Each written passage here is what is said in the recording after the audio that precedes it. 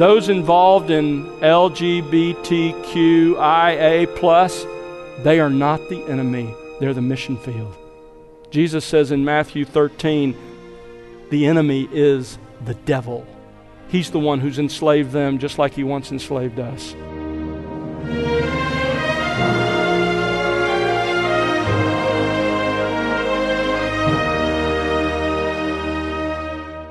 Welcome to The Word Unleashed with Tom Pennington. Tom is pastor-teacher at Countryside Bible Church in Southlake, Texas.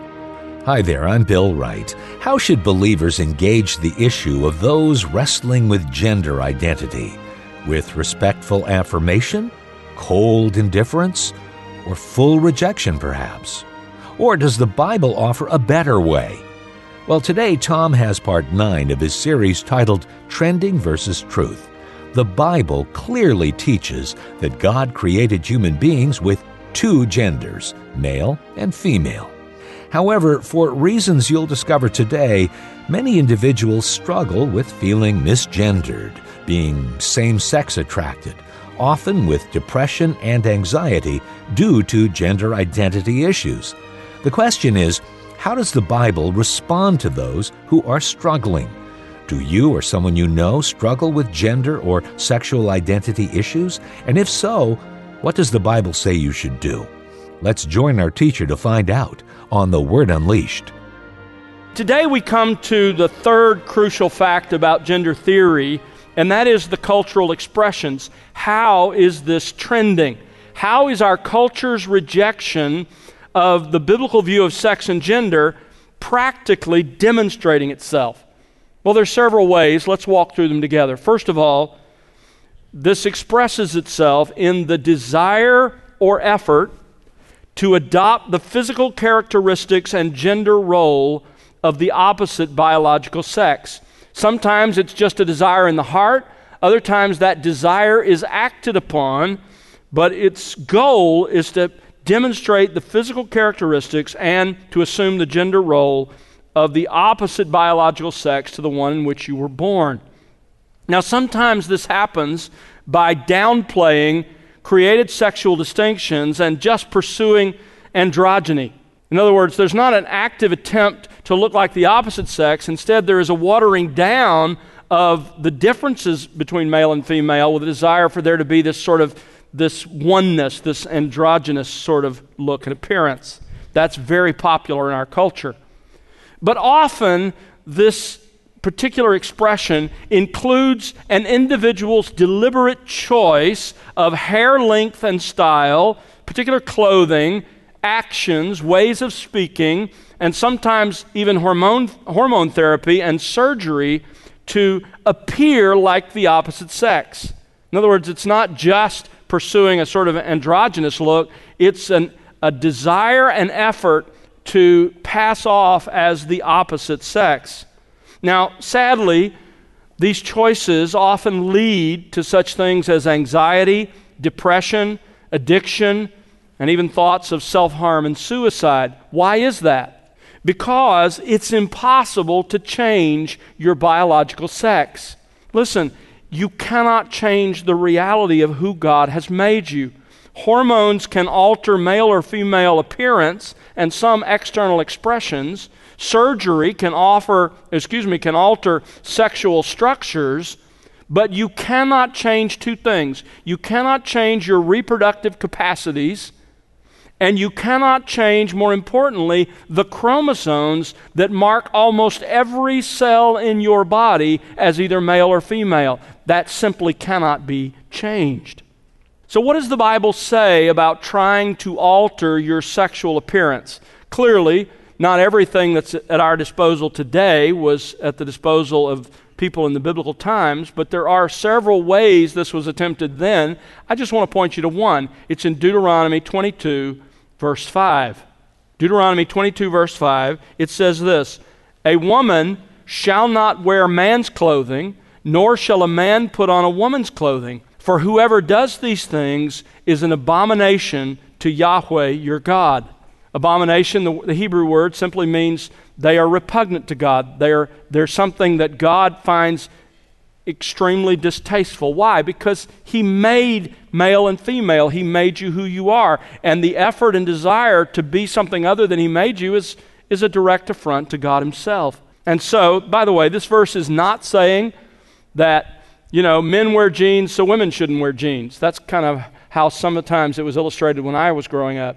It's not what it's saying. This verse is saying you don't deliberately try to arrange yourself, your clothing, your hair, and everything else to appear like the opposite sex. That's the point. That's one expression. A second expression of this issue in our culture is sexual involvement with members of the same biological sex. Sexual involvement with members of the same biological sex. Now, understand, folks, this is not always involved when someone struggles accepting their biological sex. However, this is often involved, as is clear even from the acronym LGBTQ and so forth. I mean, think about it. Lesbian, gay, and bisexual are the first three words in that acronym. All of those have to do with sexual sin. So much of the gender debate is in fact driven by sexual sin. Now, what is this? Well, it includes, first of all, sexual attraction. Sexual attraction. Contrary to what some, even in the professing Christian community, teach, sexual attraction to members of the same biological sex is not morally neutral. It's not innocent. Why? Because it's contrary to God's creative design. Genesis chapter 2, verse 24 says, "A man shall leave his father and mother and be joined to his wife, a woman, and the two of them, man and woman, will become one flesh." That's how God designed it. And so the sexual attraction is sin, even if you don't cultivate it. Why? Why isn't it just a temptation?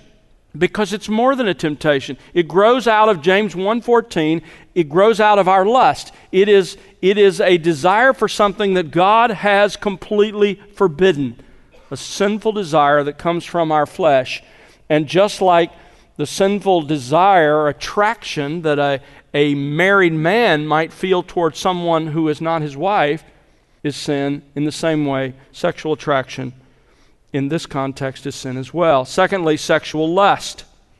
Sexual lust. In Matthew chapter 5, verses 27 and 28, Jesus is obviously dealing with heterosexual lust, but He makes it very clear that lust in the heart, sexually desiring another person, is sinful. And just as it is true in the case of heterosexual lust, it is also true in the case of homosexual lust. Turn to Romans chapter 1. Paul makes this very clear in this passage. Romans chapter 1, verse 26. And I'm going to look at this in a different way in just a moment, so I'm not going to explain it in its context yet. I'll get there. But I just want you to notice the beginning of verse 26. God gave them over to, notice, degrading passions. In other words, the lust itself is degrading. He defines, by the way, those passions or those strong desires as those in which women sexually desire and become involved with women and men with men. Notice Paul calls such homosexual desires or passions degrading. The Greek word means to be in a state of dishonor or shame. Paul is saying homosexual desires dishonor or bring shame to the person who nurses and pursues them. A third expression of this sexual involvement is actual sexual intimacy. Stay here in Romans chapter 1, and now let's read both verses together. Verse 26, "For this reason God gave them over to degrading passions, for their women exchanged the natural function for that which is unnatural. And in the same way also the men abandoned the natural function of the woman and burned in their desire toward one another, men with men committing indecent acts and receiving in their own persons the due penalty of their error." Now, I don't have time to cover this text in great detail. I did when I taught through Romans. You can go back and listen to that message. But let me just point out to you that Paul here in these two verses is making 6 statements about homosexuality. First of all, the first 3 words, "for this reason," says that it is an expression of God's wrath, His wrath against paganism. That doesn't mean every person who's tempted with homosexual desires, or every person who sins that way, is the worst of sinners. It simply means that when God gives a culture over to homosexuality, it is the fruit of that culture's rejection of the true God as He's revealed Himself in creation, and they're buying into paganism. For this reason, because of their paganism, because they exchanged the true God for false gods, God gave them over to these degrading passions. Secondly, this text says that homosexuality dishonors those who desire and practice it. Notice degrading passions. I already pointed that out. Thirdly, this passage tells us that homosexuality is a sinful choice. Notice verse 26, the women exchanged. Don't miss that word. And in verse 27, the men abandoned. Both words imply deliberate action. It's a sinful choice. Now, don't misunderstand. It's possible that some people are born with a sinful propensity, a predisposition toward homosexuality. We don't know for sure, but it may be. And if it is true, it's in the same way that a person is born with a predisposition to anger or a predisposition to lying. The fact that I was born with a propensity toward anger and expressed that in many ways before my conversion doesn't mean that I'm not culpable if I give in to it. It just means I'm more easily tempted to sin in that way. So the temptation to homosexuality may not be a deliberate choice, but dwelling on that temptation, giving into that temptation, enjoying it, acting on it, are all deliberate choices, just as with any other sin. A fourth point that Paul makes here is homosexuality is against God's creative design. Notice he uses the expression natural. Women exchange the natural function for that which is unnatural. In the same way, the men also abandon the natural function of the woman and burn in their desire toward one another. Clearly, and I don't need to go into anatomy, you understand this, God designed in creation for men and women to be naturally together in marriage.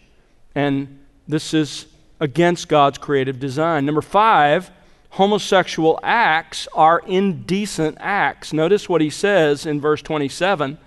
Men with men committing indecent, literally the shameless deed.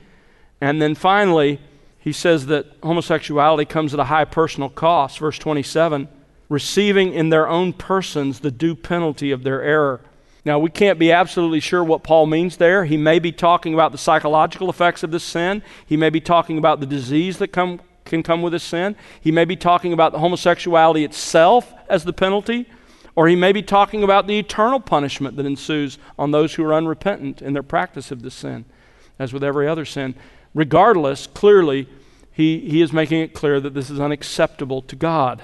Let's go back to the Old Testament law. Let's start, before we get to the law, let's start in Genesis. I want to belabor this point because frankly, the church isn't saying this. The church is ignoring what the Scripture clearly teaches. Go to Genesis chapter 18, verse 20.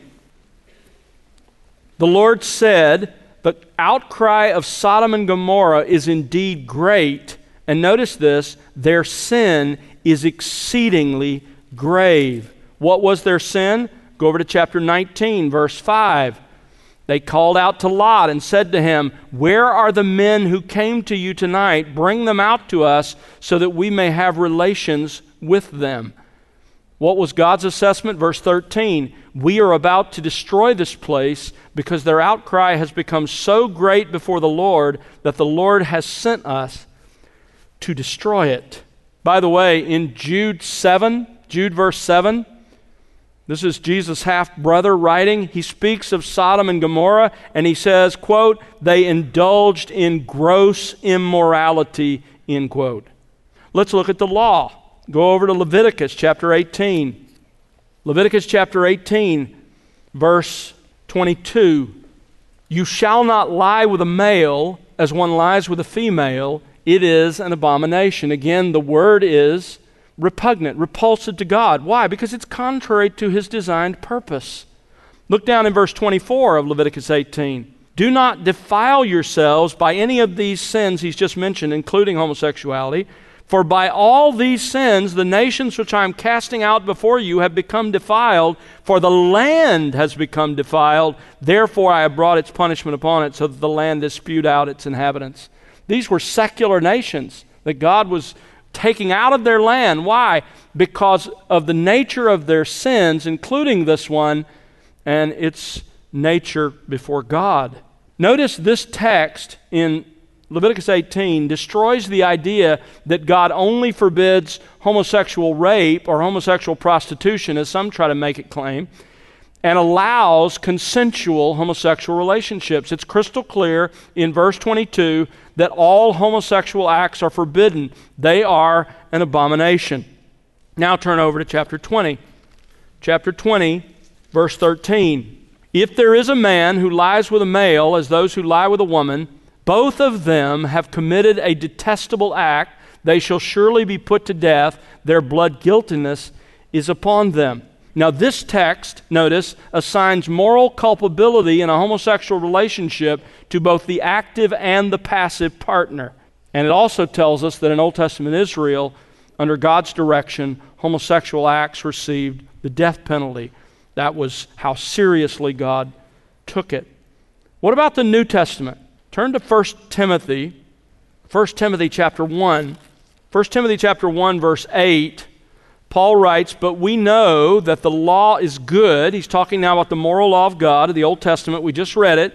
He says the law is good if anyone uses it lawfully. And he goes on to say it's not in order for you to earn your way into God's favor. You can't do that. Nobody keeps it that well. Instead, verse 9, realizing the fact that the law is not made for a righteous person, but for those who are lawless and rebellious. And then he describes them.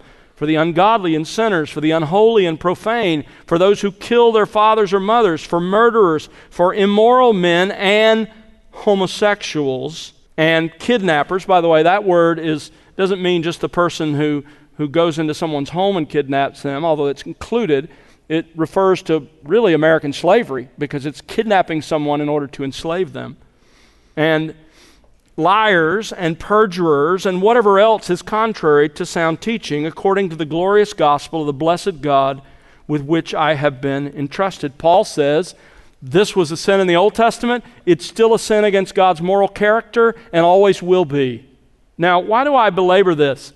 It's because there are those in the Christian community who are doing everything they can to avoid persecution and fit in with the culture and are saying things contrary to this. For example, the current and the former presidents of a large evangelical denomination have gone on public record, both of them, one of them was plagiarizing the other, by the way, when he said it, but both of them have gone on record saying that when God speaks on homosexuality, quote, he whispers, end quote. Folks, I'm sorry. I just have to say, those men will give an account for the Lord and not to me, but they are misrepresenting the God for whom they claim to speak. God didn't whisper at Sodom and Gomorrah. He didn't whisper in his law, and he didn't whisper in Romans, and he didn't whisper in 1 Timothy. And we'll see other passages in a moment. There's a third cultural expression of this sin, and that is the affirmation of transgenderism and its sexual sin as morally good. The affirmation of these things as morally good. This is the next step, as I pointed out at the beginning. You understand that there are individuals in the media, on social media, in the entertainment industry who are promoting gender theory and criticizing all who disagree. There are educators at all levels. Parents, beware. Educators at all levels are indoctrinating their students with gender theory. I read an excerpt from a book in the last couple of weeks called The Gender Fairy, in which 4-year-olds are told, your parents cannot tell you what gender you are, only you know, and only you have the right and authority to decide. This is happening at all levels.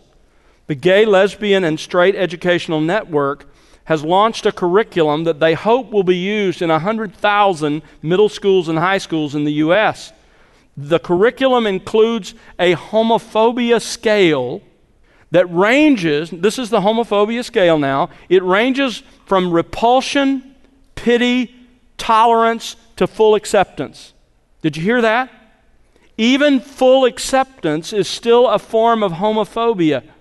These same people argue that the correct attitude that people ought to have begins with support, but progresses, these are their words, to admiration, appreciation, and a word that essentially means promotion.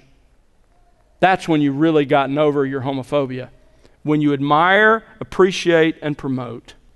Businesses are enforcing gender theory through personal pressure on employees by education and employment policies, and through political pressure on entities and states. The leaders of large companies are forcing their moral will on states and other entities. Governments are passing laws that make it a crime to refuse to recognize a person's perceived identity gender. All the way back in 2009, the government of Quebec instituted the Quebec policy against homophobia. Specifically, their policy forbids, listen to this, quote, it forbids affirmation of heterosexuality as a social norm or the highest form of sexual orientation, end quote.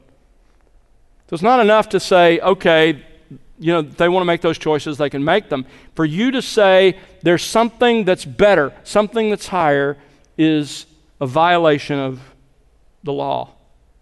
Where does this come from? Go back to Romans 1.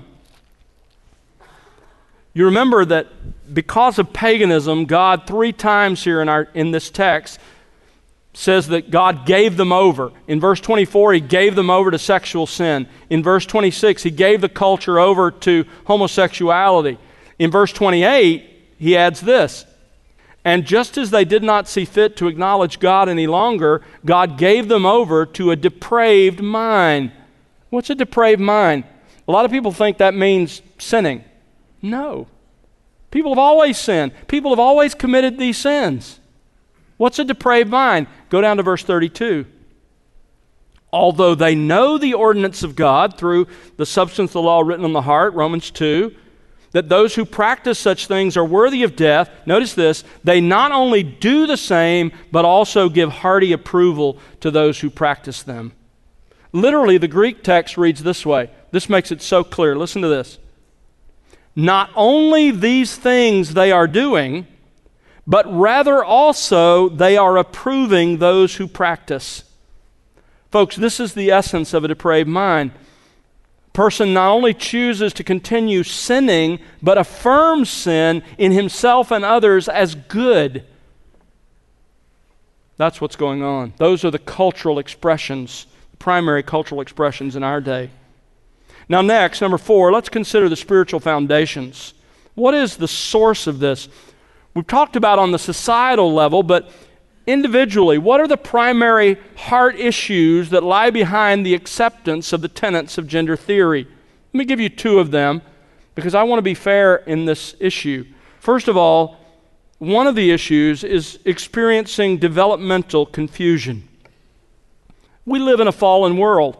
We live in fallen bodies. And that affects everything, including our bodies. It affects our perceptions, our minds. Romans 8 says the whole creation groans under the effect of the fall.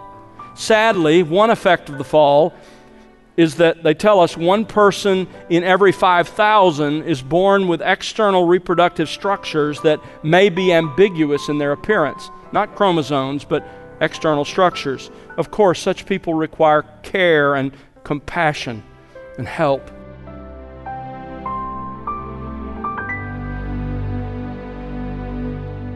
That's Tom Pennington here on The Word Unleashed with part 9 of his series, Trending versus Truth. Tom will have part 10 for you on our next program, and we hope you'll join us then.